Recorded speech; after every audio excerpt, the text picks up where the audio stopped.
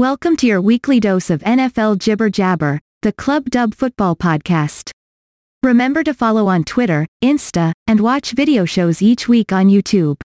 Want to get in touch? That's easy. Message through social or email clubdubpodcast@mail.com.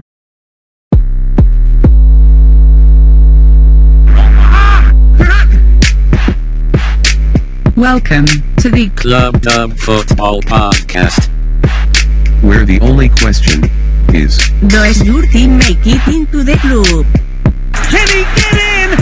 No, he cannot! Welcome back, gentlemen. Hi, Rob. Well, we're on our summertime schedule, as JB called it. I like that. So these are the short but sweet, useful and informative, compact bijou podcasts that get us through these quiet phases of the off-season and keep all of those wonderful NFL fans up to date with all of the really big news. And I say really big news because this is ultimately going to be a recap for us, with free agency still tumbling along and a couple of big names still on the table who will no doubt find a home somewhere. We're basically going to draw a line in the sand before we shift our focus to the upcoming draft and talk about who are the winners and losers, in your opinion, really through this first and, let's be honest, the meaty and most exciting phase of NFL free agency. So there's a couple of obvious ones that'll take us to the big news stories of the last few weeks. There's a couple where, I expect a bit of debate and potential disagreement. But with no Aldrin, with just myself, JB and PB, a kind of triangular formation that we've gone for this week, we need somebody else to go first. So as so much of the big news of the last couple of weeks surrounds action in the Bay, PB, why don't you kick us off with one of the definite winners overall, but what's going on with Tampa Bay and how do you feel about the changes at the top? Yeah, I mean, it didn't look like we were going to be winners very early in the off-season with Brady's retirement and, the look that we were going to lose a number of key free agents. They thought we wouldn't be able to keep Godwin and wouldn't be able to keep Davis as well. If we franchise tag Godwin, which we did, it looked like Jensen was going to go to the Bengals. That was the good rumor. And, it looked like Fournette was going to go, playoff Lenny, Lombardi Lenny, whatever you want to call him. And it all felt a little bit like, we've had a couple of good years and now we're going to go back to, maybe struggling over the next couple of years. And then it takes, one social media post from Tom Brady and the world looks a lot rosier again. So Brady, obviously unretired, 42 days or whatever it was at home, was enough for him. Still got the fire there, going to watch Manchester United and seeing Ronaldo score a couple of goals against Spurs, obviously relit his fire. So, it all looks a bit rosier, within hours of that being announced. It was announced that Jensen was actually going to stay at the Bucs. We lost Kappa, who's been a mainstay of our offensive line over the last few years. And Brady tried to keep him as well, but ultimately he went for more money and another opportunity in Cincinnati. So that's a shame. But we tagged Godwin, then managed to get him signed to a 3-year deal. We signed Davis. We've signed Lenny again, Leonard Fournette. So, and we've got other key pieces back as well. Marpet retired, which is a massive loss. A big hole for us there at left guard next to Donovan Smith. But we've signed Shaq Mason from the Patriots. We traded for him, which is obviously another familiar face that Brady knows. We lost Jordan Whitehead, which is again another big blow to our defense, but we've replaced him with Logan Ryan, who's played with Brady at the Patriots. So it kind of feels like we're getting that, we've got some good pieces back together to replace those that we've lost. So I think, you would kind of argue that we're probably winners, especially where it looked like, 3 or 4 weeks ago versus, what we were looking like then at potentially a Kyle Trask or Blaine Gabbert run team, losing all our free agents. So it's another positive outlook for us this season, off season, I think. And if you look at the rest of the division, the Falcons traded away Matt Ryan and they're going with Marcus Mariota, which I don't think will be a horrendous choice for them. But, we've picked up Russell Gage from them. Calvin Ridley's obviously suspended. So they've kind of not really got any, they re-signed Cordarrelle Patterson, who was their main outlet last year. But, I don't think they're going to be much to worry about. Carolina, who knows what's going on with them at quarterback. And then the Saints, are going with Jameis again. They've signed Andy Dalton as insurance as well, but they've had to blow their roster up a little bit in terms of their salary cap issues. So, considering we thought, we're going to be in a tricky division where none of them are particularly good, actually, it probably looks good for us. Although we've got a tough schedule this year, it probably looks good for us topping the division. And then once you're in the playoffs, who knows what can happen. But the bigger thing for me, I think, is the fact that those free agents that we have re-signed, so Godwin, Davis, Fournette, they've all re-signed on 3-year contracts. So it's not it's not like we've only got them tied down for a year and then we're going to be in a worse position next year. Actually, if Brady does retire or go to San Francisco or whatever at the end of this season, we're kind of set up to be in a lot better position for whoever comes in to replace him, be that Trask or somewhere else. And obviously the big news then is that Arians is retired, which all kind of came out of the blue. It felt a little bit sudden. And there's a lot of talk about Brady, whether it was a Brady and him clash or something along those lines, or whether it was health related, but kind of both of those rumours have been quashed. And I guess it kind of does feel, as a man who kind of succession is important to him. He's stated that on a number of occasions, and he's given opportunities to a lot of, minority and female coaches, in his time, not just at the Bucks, but at Arizona as well. I think, that point about having people tied down for the next 3 years, having Brady back this season and knowing we should be a decent team, it probably made sense to him to then hand the reins over to Todd Bowles. And I think it's good, Todd Bowles has transformed our defense over the last 2 years. So I think teams were sniffing around him and we would lose him at the end of this season anyway, if we didn't make him head coach at the end of this season. So, it feels like it feels like it was a bit of a rush decision, and they're putting him straight into the Hall of Fame, Arians, this year. But it feels like a decent move. It would be a shame to, not see him in his Kangol hat, chuffing on a cigar and all that kind of stuff. But, what a 3 years it was under him. I think you've pretty much nailed that as an overall summation of the Bucks. I think the Brady factor was huge.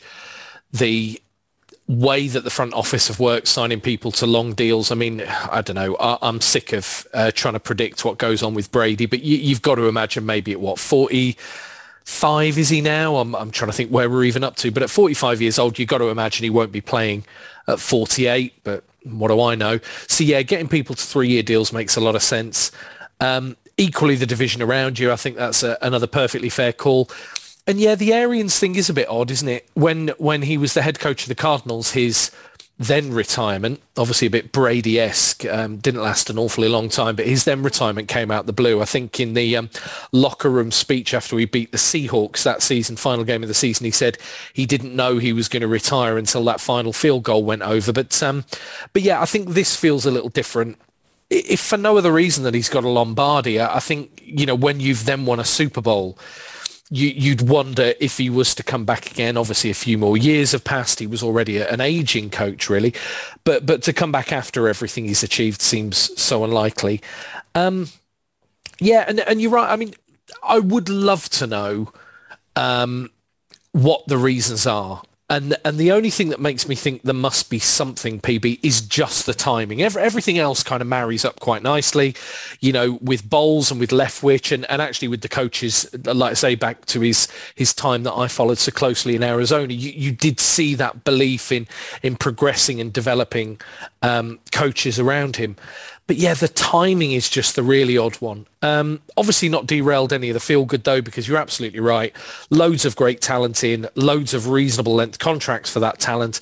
So even if Brady moves on, you can almost imagine being in a situation similar to the Colts maybe, where in a couple of years you are a win now team who just needs a quarterback. And I know it's not quite as easy as I'm making it sound, but it certainly gives you a better chance, I think, for long-term success.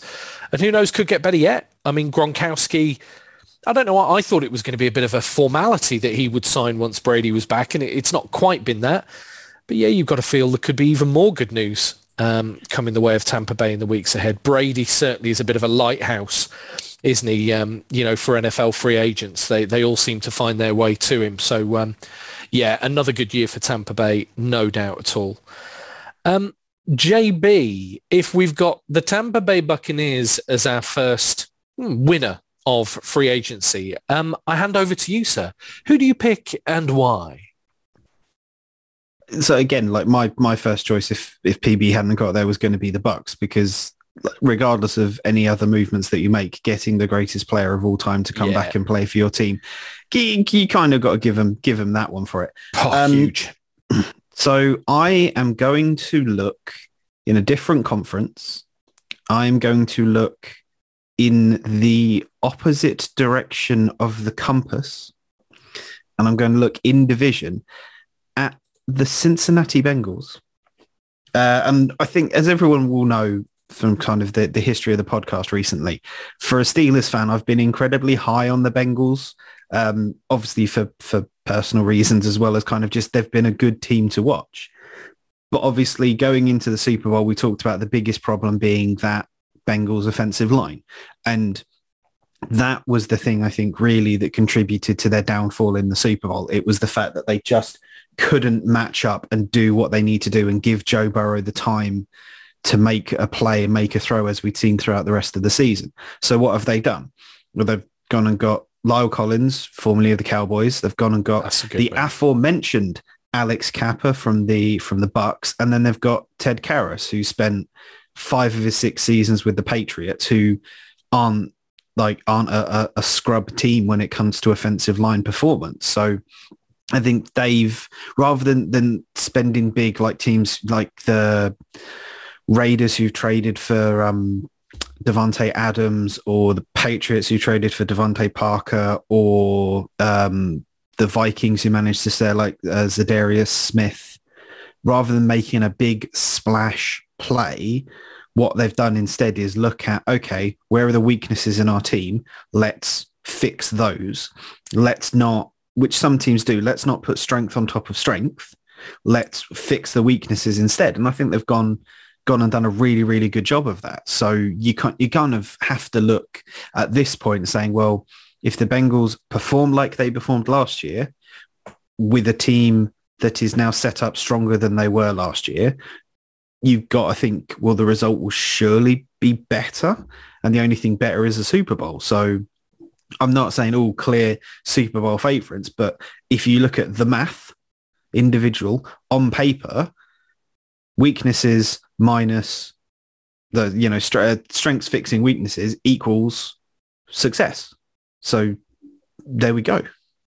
I think there's 2 big points to take away there. I mean, you'd, I don't know, maybe this is a bit of a bizarre one, but to kind of almost turn Phil's previous point about the Bucks on his head, if the AFC generally didn't feel so stacked at the top, you'd feel a lot more maybe buoyant about the Bengals.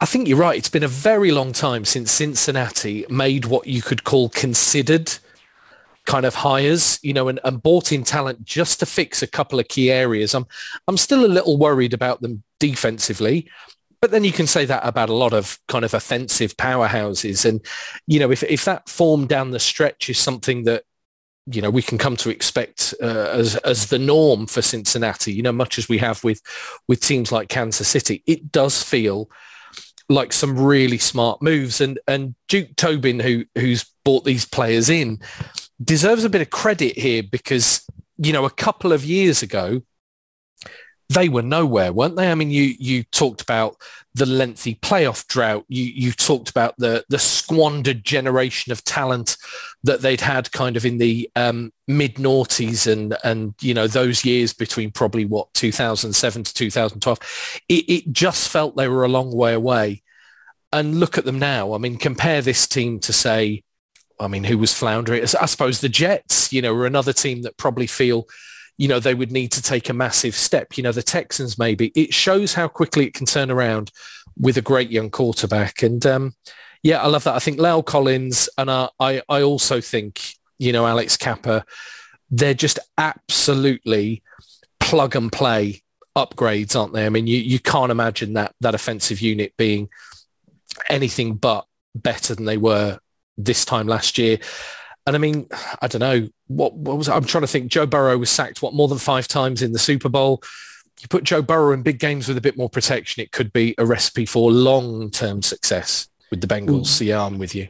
you historically, and cue up the bread music if you want, historically you look at teams that have succeeded and you look at that offensive line being the strength of it. And I'm thinking of the then Washington Redskins and kind of the success they had, like, Joe Gibbs, we love the coach, only coach in history to win 3 Super Bowls with 3 different starting quarterbacks. And part of that was because of the Hogs up in front, kind of giving all the time to guys like Joe Theismann, and Doug Williams, formerly of the Tampa Bay Buccaneers, and like Mark Rippon. Mark Rippon has a Super Bowl win in part because of offensive line play, giving him the time he needed to just throw the bomb. And that was their move, and no one can stop you doing it. We look at the success the Cowboys had both in the 90s and kind of recently with their offensive line. You look like all of that kind of stuff powers what you do. So yeah, Bengals have spent the money where they need to while they're not having to pay Joe Burrow superstar quarterback money. Yeah, I think that absolutely sums up. It is a well-trodden path to success, but when you've got those other pieces, why not? I think that absolutely works. So I'm going to roll round to I'm going to have to say a winner, but mine is a lot more simple and straightforward. Mine is the Indianapolis Colts, who are a winner in a weird way for one very obvious reason and a couple of less obvious reasons. And I'll probably loop the Rams in, not that I want to do a 2-in-1 here, but there's kind of a similar tale to be told for me about both teams. So let's start with the obvious reason why the Indianapolis Colts have got better. They've just put Matty Ice at quarterback. And as much as we're talking about a guy who is probably past his league MVP peak, I think we said on the podcast only a couple of weeks ago, he's not far beyond it.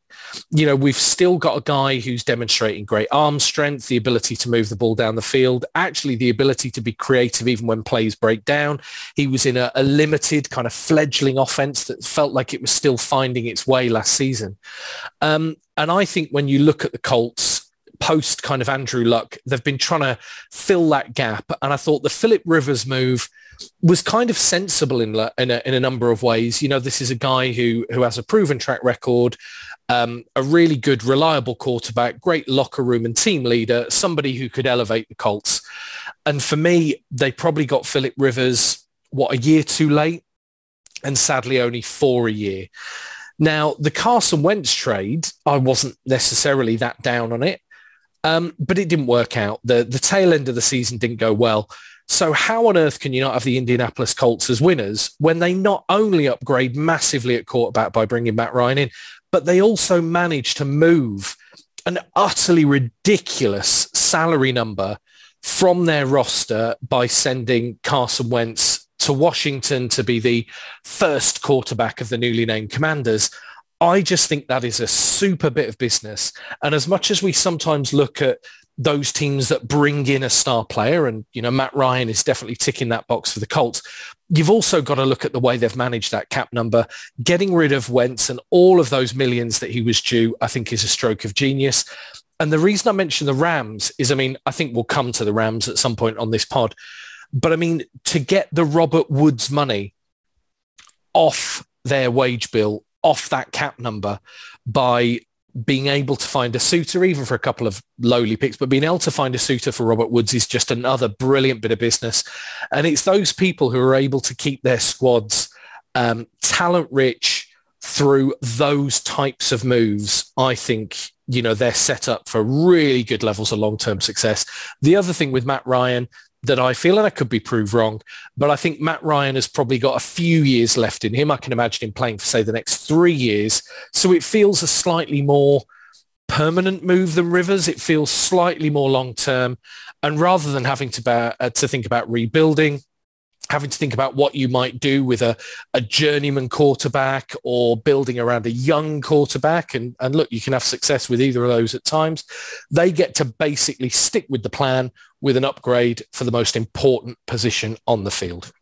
So yeah, Indianapolis Colts would be a big winner for me with just that move alone, frankly. I think the Wentz trade works out for both parties, because I actually think he gives the Commanders better quarterback play than the football team. Certainly the football team had last year with Fitzmagic, who only played a couple of games, and Henney. And more than the year before when they had, I can't even remember who they had the year before, Smith, Henney again. Alex I can't Smith remember and who else they had. Heinicke, Kyle Allen. Like I think, I know I've slated Wentz, but I don't think all of the Colts' problems were down to him last year. No. You know, they didn't lose in Jacksonville on the last game of the season just because of Carson Wentz. And at the same time, if they'd won that, they'd have got the playoffs, and it probably would look a little bit different. Yeah, I'm different not so story. sure they would have traded him away. So, you know, it's one game in essence is torpedoed that, albeit, you know, you don't know what goes on behind the scenes. So you don't know if anything's, you know, if he wasn't liked in the locker room or whatever, it all seems a little bit touchy. So for me, yeah, I think it's just one of those ones that works out for all parties. Matt Ryan is still seemingly has it. He didn't have a great season with the Falcons, but as we've already said, the Falcons haven't really got any weapons. Yeah. You know, they had no real running attack last year. The only, you know, run and kind of great receiver performance they had was from Cordarrelle Patterson that came from absolutely nowhere. Absolutely you know, nowhere, he's shown no kind of real aptitude for that over his NFL career so far, apart from being an amazing returner. And then, you know, that season just gets pulled from nowhere. So I think Matt Ryan, you know, with the weapons that they've got there, one of the best running attacks in the league. I think that it's probably going to be a trade that works out for them, definitely. Yeah, I love the Colts. I do agree with you, Wentz point. I think, you know, ultimately Washington, a bit like Jacksonville, a lot of people have been down on Jacksonville for paying, you know, people like Christian Kirk such big money, and it is too much money. But I think we've said it before, cap space doesn't win you games. You know, if you've got it and maybe you're not a particularly fancy destination, pay the money, improve your roster. And I think, you know, Washington, Jacksonville, a couple of others who've maybe been slated for their moves have done exactly that. It's an interesting point you mentioned about the running attack. I think, you know, we've seen with, you know, in the Falcons era with Matt Ryan, when they had that running attack, they were able to do some really exciting things. And I don't know, maybe you could challenge me on this. There was a very good team, you know, in Atlanta when they made the Super Bowl, but I think this is probably one of the best, if not the best running attacks in the league, and probably the best running attack Matt Ryan's ever played with. So, you know, you got to keep people healthy. You've got to avoid injuries like any team going into any season.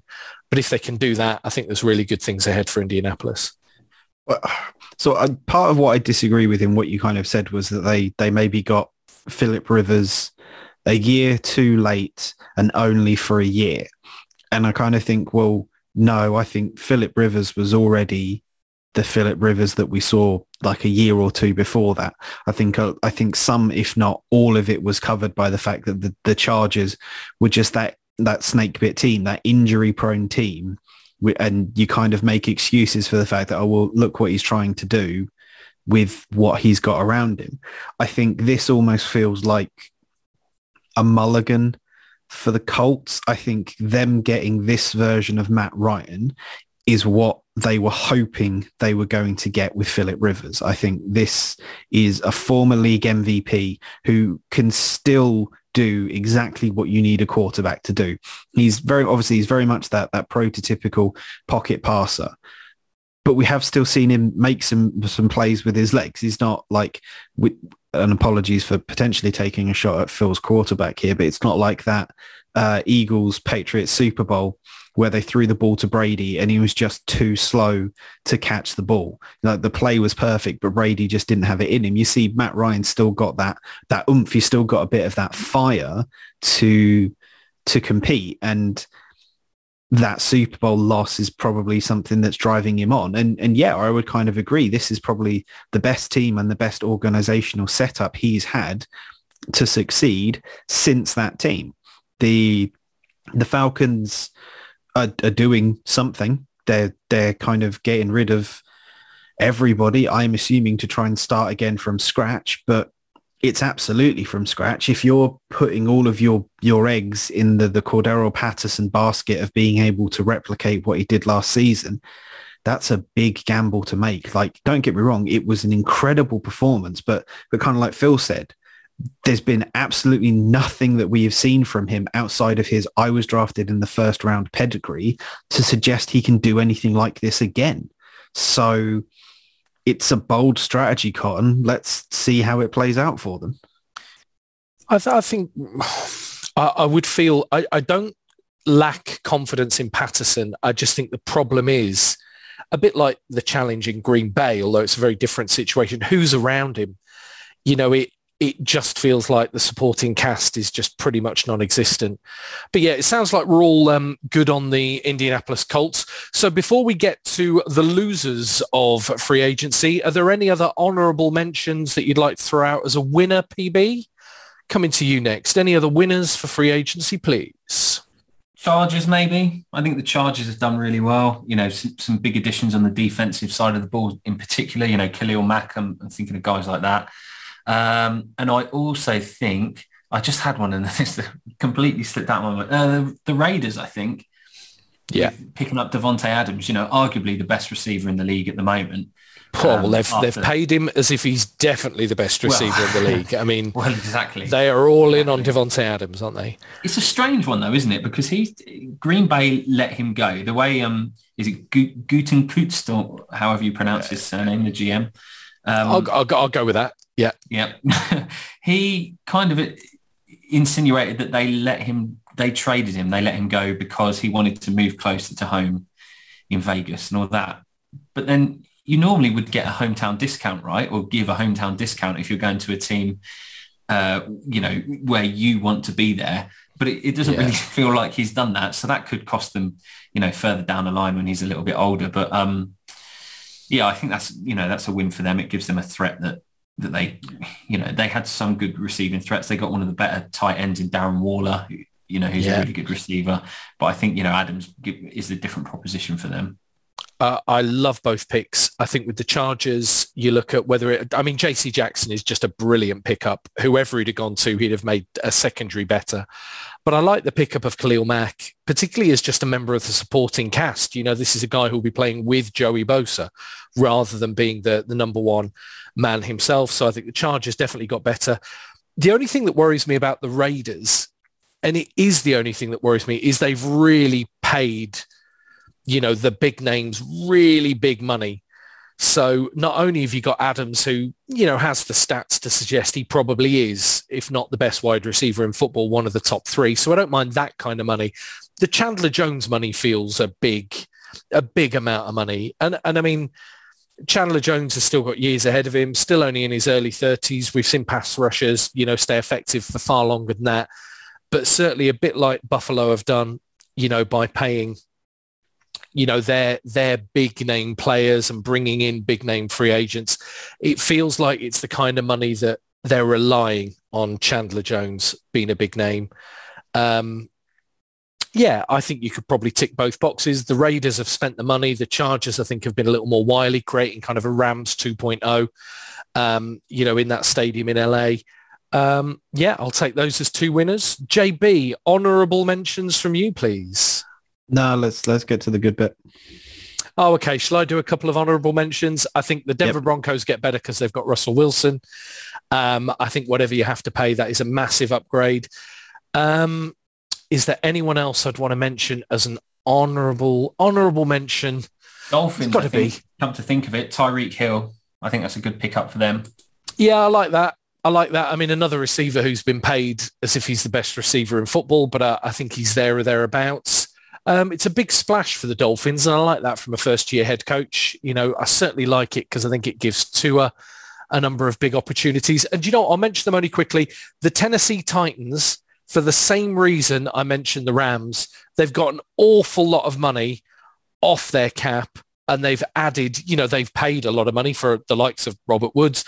But again, it's a player that makes them better. And I never mind a team spending the cap space they've got if it's the type of talent that could really improve what they can do on the football field. So the Titans, for a couple of kind of beneath the radar moves, I think have kept themselves relevant in a division where I think the Colts will be strong. I think that was important. So go on then, JB. The loser of free agency for you, you can go first as you've led us to this point. I believe it is the Fighting Pride of Green Bay, Wisconsin. I think the Packers, because you have to balance up what you have won versus what you have lost. And what they have won is retaining the services of Aaron Rodgers, undoubtedly one of the best players of his position of all time. However, you look down the list of people that they've kind of said goodbye to, and that includes Devontae Adams, Equanimeous St. Brown, and Marquez Valdes-Scantling, who were essentially their top 3 wide receivers for, 2-3 seasons, really? And you don't see a lot of teams have a great amount of success replacing their top 3 wide receivers a season after. You have the argument of, can Aaron Rodgers make everybody look good? Maybe, but at the same time, Aaron Rodgers has always had Devontae Adams, and he's kind of campaigned for better wide receivers. Like, how many times have we heard the news story of Aaron Rodgers is upset with the Packers after the draft because they didn't give him any weapons? What they've now done is they've basically said, hey, Aaron, congratulations. Here's a lot of money. Oh, FYI, you know how you wanted us to draft receivers? We've got rid of receivers. But it also goes a little bit deeper than that, because they've also lost Zadarius Smith, who I kind of mentioned earlier, who was a really, really good piece on their defense. I don't want to say like a revelation, but really, really contributed exactly when they need to. And it's difficult to replace players like that as well. The draft is coming up, but you can't replace everything you need in the draft here if we're looking at what the Packers have gaps for. And with the Vikings getting stronger as a team, but still retaining Kirk Cousins for reasons, and a Lions team that in theory you've got to think have to be better this year, maybe. It kind of opens it a lot, and kind of the Bears with Justin Fields now as starter and kind of a new head coach and a new motivation behind the team. You've got to kind of think, well, everyone's got at least a little bit stronger around us. Have we got stronger? Have we stayed static, or have we actually got a little bit worse? And that's kind of why I circle back to them. I think honourable mention probably be to the Broncos. I think giving up all of that for Russell Wilson, it's not gonna get them anywhere.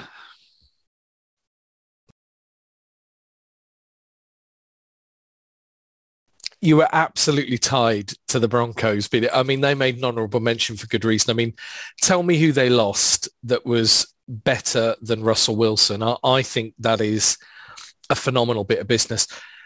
I am with you with Green Bay. I think it sounds like Rodgers signed for the big money knowing that Adams was probably on his way out. I am surprised that other receivers have gone. But equally, I think when you've got Jones, I mean, Randall Cobb on the roster feels bizarre to me. It feels like there is still hope. If they were to be able to pick up one of the, good receivers in the draft, maybe they're only a receiver away. I mean, it feels like a room that needs work. I'm not convinced. You know, on the, I don't know if you know this about Green Bay, but you can ask the GM.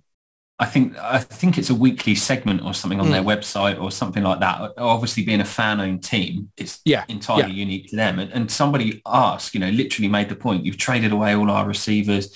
What's the plan? What are you thinking? And he kind of suggested, I think they've got 4 picks in the first 2 rounds, which they can, you can pick up good receivers in the draft, or there are still, veterans available on the market, or there are people available for trade. So he kind of intimated that they're going to do some business, but I don't, I think Devontae Parker's a massive loss. I'm not sure about St. Brown and Valdes-Scantling. I don't know how. Devontae Adams rather than Devontae Parker. I think Devontae Parker was a loss for the Dolphins. But otherwise, I think your point holds water. I mean, the only thing I would say is, and I do get it, because losing receiver 2 and receiver 3 feels like it only compounds the problem. But if Devontae Adams was going, he's not easy to replace, is he? I mean, as a 1-for-1 receiver, and once you've paid Rodgers all that money, I still think they're the best team in that division. And I think, to your point, Phil, with 1 or 2 recruits, I think they are comfortably the best team in that division. But yeah, it's funny because you look beyond Tom Brady and you can kind of see some green shoots for Tampa Bay with the type of business they've done. You take Rodgers out of Green Bay, and I think that's very different. It feels like two very different sets of circumstances all of a sudden. A fair shout, the Green Bay Packers. To be fair, it makes the Jordan Love pick even more strange, doesn't it? 2 years on or whatever it is. Like, if Rodgers was going to, unless they genuinely thought Rodgers was going to either hang him up or force a trade or something like that.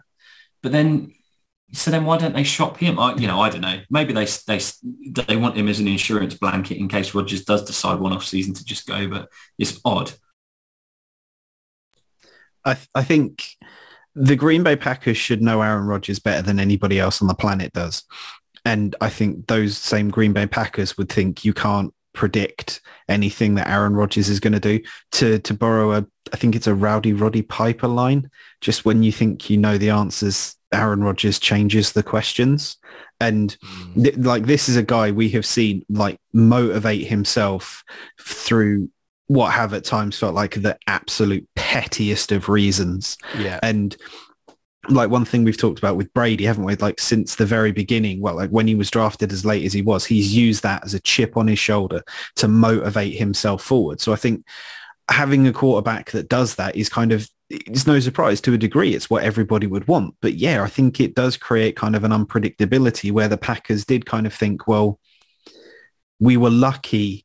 Because it was luck. We were lucky in the fact that we managed to go from Hall of Fame quarterback Brett Favre to Hall of Fame quarterback Aaron Rodgers. Yeah. The chances of you then being able to go to Hall of Fame quarterback, enter name here, is got to be even Phil wouldn't bet on odds and that on the length of the national anthem. So you've got to take a chance. I think you're right that it is run like a franchise that does not quite realise. I mean, not only are we talking Hall of Fame Brett Favre to Hall of Fame Aaron Rodgers, for a lot of armchair fans, they'd probably have both of those quarterbacks in the top 5 all time. They're right at the top of the tree. But yeah, I don't know. I fear a bit for Green Bay. The unpredictability of Rodgers. I mean, nothing is impossible. But then equally, I'll go back to my previous point. I think there are a couple of signings away from things looking a bit brighter. The only thing that feels a bit odd, and I'm largely on board with Phil's point, but you feel like any rookie you bring in, and it's the old cliche, isn't it? It takes a while for the game to slow down for them.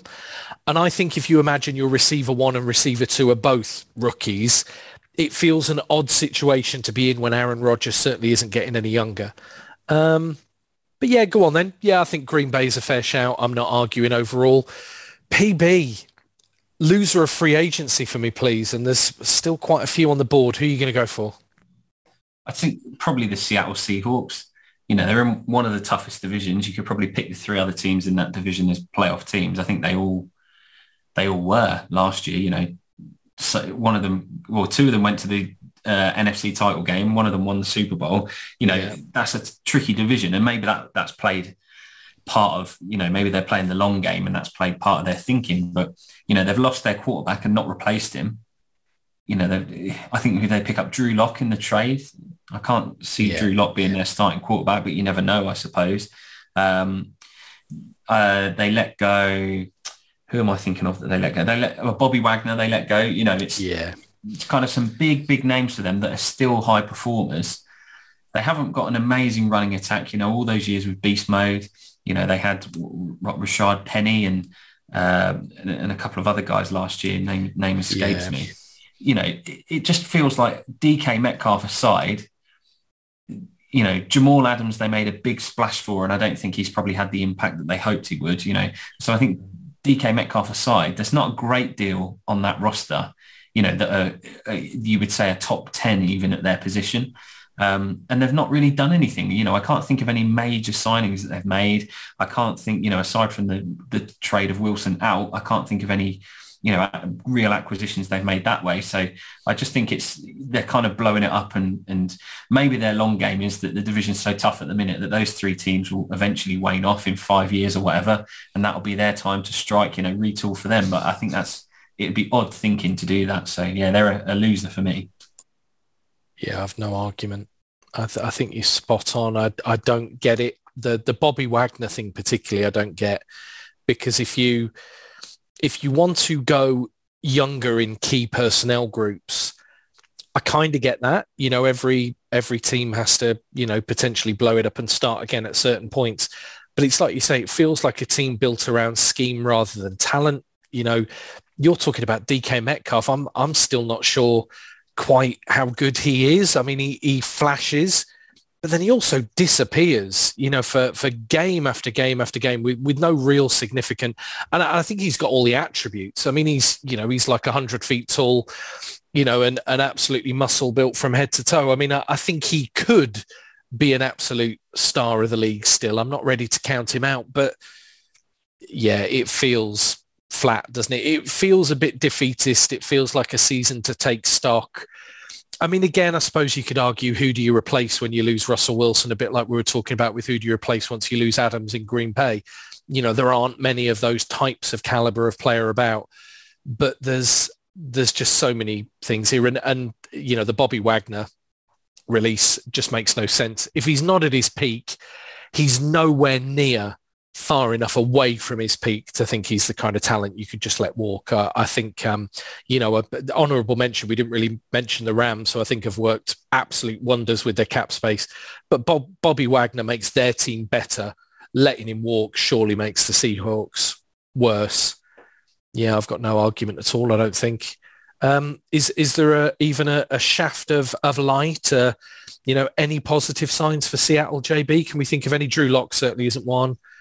Noah Fant is a reasonable player at tight end if you need a tight end, I suppose. I don't know. Anything, JB? Yeah, I think so, because ultimately we have to remember that while there are two eyes in Mr. Unlimited, there is no eye in team. So therefore you can take one piece out and the team remains, especially when that glorious team of Pete Carroll and John Schneider have put a team together previously, unlike any that we have ever seen. As I desperately cling to what I feel was an overconfident and ill-considered bread-based wager. Oh yeah, you're still back in your argument, aren't you? Okay. You have to always think there's a light in the darkness for every team, because with parity as close as it can be to a thing in the NFL, you are always only a year or two away from getting better. And the reasons that we know this are because the Kansas City Chiefs drafted Patrick Mahomes, and 2-3 years later, they're one of the best teams in the league. The Tampa Bay Buccaneers were, I don't want to say an absolute joke, but they won in serious consideration for a dynasty team. And then they got Tom Brady to come over in free agency. We have already talked about the fact that we thought Zach Taylor was an absolute jobber who had got his job through witchcraft and sorcery. And that was kind of proved wrong by actually, you know what, give him actual players and he's pretty good. So you have to look and think, with the history that the Seahawks have got on that coaching staff, that they make some smart decisions in the draft, and there's hope and promise within that. I love the fact that your main argument that the Seahawks could still be good isn't really to do with the Seahawks. It's that we're terrible predictors. And ultimately, people just shouldn't listen to what any of us say. I mean, that could happen. The important thing to consider is that no matter what happens with the Seahawks, they won't be the worst team in the league, because the New York Giants are still going to be playing every week. There is a fair point in there, actually, that you look at a team like the Texans last year, who put together a number of wins, and actually, you know, when they had their starting quarterback in Tyrod Taylor available, actually were competitive most of the time. And you've got to say the Texans felt like they had a bigger hole to dig themselves out of than the Seahawks. I just think in that division, it speaks to how ambitious you might be, or how competitive you might be. But okay, and I'll round us out. The final mention on the podcast is going to be my loser for free agency, and I can't believe this one is still left on the table for me. The Atlanta Falcons. goodness me, gentlemen. So Deshaun Watson is about to sign. It's imminent. It's one of the worst kept secrets in sport that the deal has pretty much been done. Before we get onto Instagram stories with Falcon jerseys in the background, we'll just live in a world where we believe that's going to happen. There are other players on that team who share the same agent, who are tweeting things that are immediately deleted. All of the breadcrumbs you look for seem to point for the fact they were going to have an absolutely generational talent, whatever you might think of what goes on around him, in Deshaun Watson, lining up in the black and white. Then, not only do they lose Deshaun Watson, they lose the kind of glow that Watson would have brought. So the rumours were that AJ Green was about to sign. Actually, you mentioned playoff Lenny, didn't you? Leonard Fournette was supposedly on the verge of going to the Falcons. And all of a sudden, not only have you lost any kind of, I don't know, propelling force or any kind of improvement under centre that you might have been able to achieve by nabbing Watson, you lose all of those pieces that would have fallen into place after him. And to be honest, to go from that to within a couple of days, basically screaming from the hills that you are in a rebuild mode, I think is massively problematic.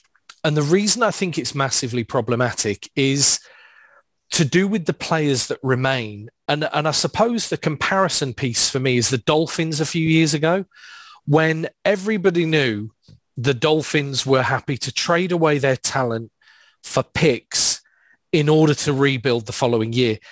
And you've got to think, what does that do to the players that remain? And I don't know, maybe they will prove me wrong. I'm with you, Phil. I don't think they've necessarily done the worst business at quarterback, but equally, it's just a lost season, isn't it?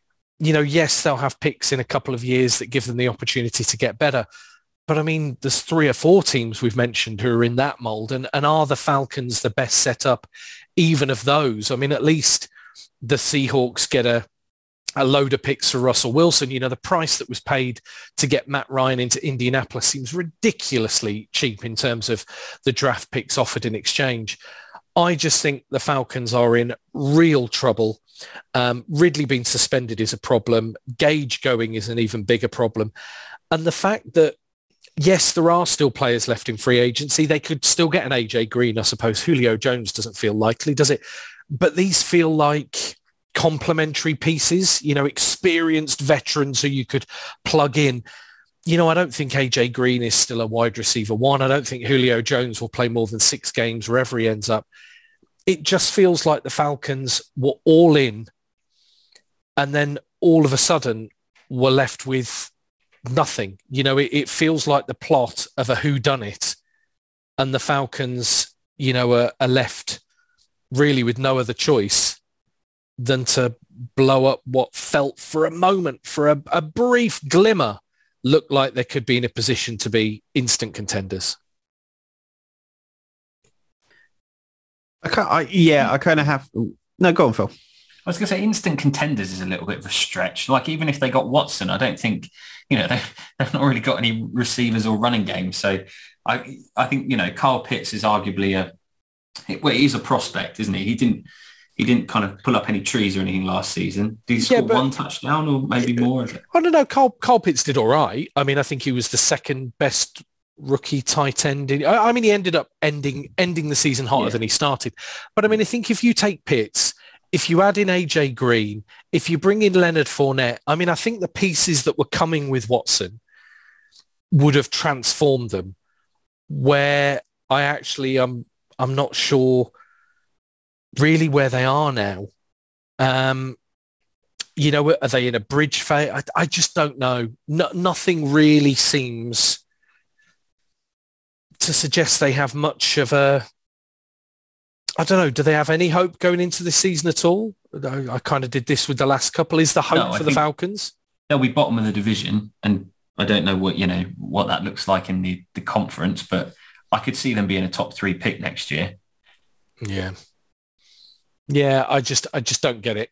I think if you really want Deshaun Watson that bad, you don't let the guy leave the building. Who knows? Maybe Deshaun Watson will not be the player we think when he returns from that lengthy hiatus from the league, and maybe the Falcons will be counting their lucky stars, but it doesn't feel that way now. JB, go on. Some relief other than the fact they're going to be better than the Giants, you think? Some relief for Falcons fans? I mean, they're having free agency problems, and I feel bad for them, son. They've got 99 problems, but thankfully 22 of them aren't connected to the quarterback they potentially traded for. I think that's the best way that we can put that. Modern day poet, JB. Yeah, JB and Jay-Z. It's an embarrassment. Live very different lives, those two people. I don't think they get compared very often, JB and Jay-Z. Yeah. One of them's incredibly successful with a beautiful superstar wife, and the other one is on this podcast. It's an embarrassment. It kind of has to be summed up as an embarrassment for the Falcons fans. And like, if you'd have said to Falcons fans, don't worry, okay, with all of your 28-3 stuff, don't worry, right? Give it a bit of time, and eventually people will have moved on from that, because they'll be talking about this instead, because they absolutely mortgaged not just their perceived future, but every bit of credibility they had with their, and I'm going to say this again because we talked about him earlier, MVP quarterback, franchise quarterback, to get a guy who you don't know if is he going to play this year, is he going to play next year, like any and all of this. And it is that kind of thing. When you make a bold move like this, you have to pull it off.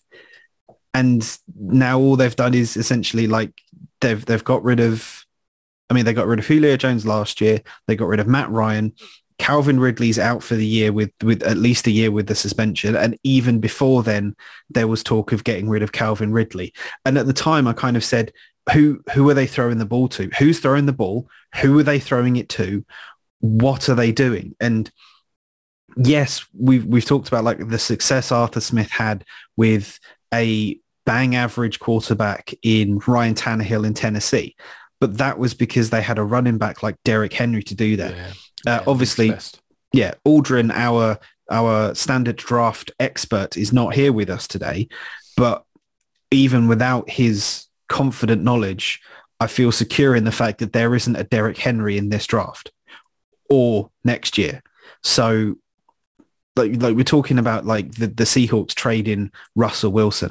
I have more faith, and this is completely legitimate, not buying into a bit. I have more faith in the Seahawks being able to do anything this season than I have the Falcons. The Falcons look like an absolute dead last team. Sorry, Falcons fans. I kind of agree they could be better than the Seahawks. I mean, I like Marcus Mariota. I think he was a bit unlucky with how it ended in Tennessee. I think he looked good when he, came in. It was a very small sample size, wasn't it? I think that Monday Night Football with the Raiders jumps out at me, but I don't know. The only thing I fear for Mariota, like I would fear for most quarterbacks going into that situation. I mean, a Carson Wentz, you'd be fearful of in that. Who of the quarterbacks who were in that, deserving of a second chance type quarterback, shown flashes as starters, who do you feel could turn around a team like the Falcons? I'm not sure there are many, if any. But gentlemen, there you go. There was some delight for some fan bases, some pain felt by others. But I think bringing the main bulk of free agency to a close with our winners and losers show, you did a stunning job. The next time we will be together, date to be confirmed due to, burgeoning social lives that we all seem to have during the off-season. We'll be talking about the draft and building up to the absolutely standout offensive, defensive, and occasionally even special teams prospects rolling in this year. But thank you for your company, gents. Stunning job, amazing high-level content. Let's get back together in a little over a week and do it all again. Just a note to say there are only 3 of us this week because Aldrin gets married on Thursday, the 7th of April. So congratulations. It feels very personal detail to share in a public forum, but as we've done it, let's do it. Congratulations, Aldrin. Let's hope you listen and have a wonderful day. JB, no comment? No? Yay. Yay, weddings. We are genuinely thrilled for him. Nice. Yeah, have an amazing time, gentlemen. Hopefully we will be a quartet by the time we're back together, celebrating that good news and plenty more. But yeah, thanks for your company, gentlemen. Let's do it again soon. Thanks, Rob. Thanks a lot.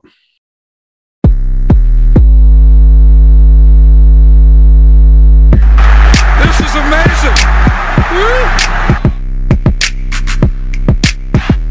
Remember to subscribe and be cool. Tell your friends. The game is over.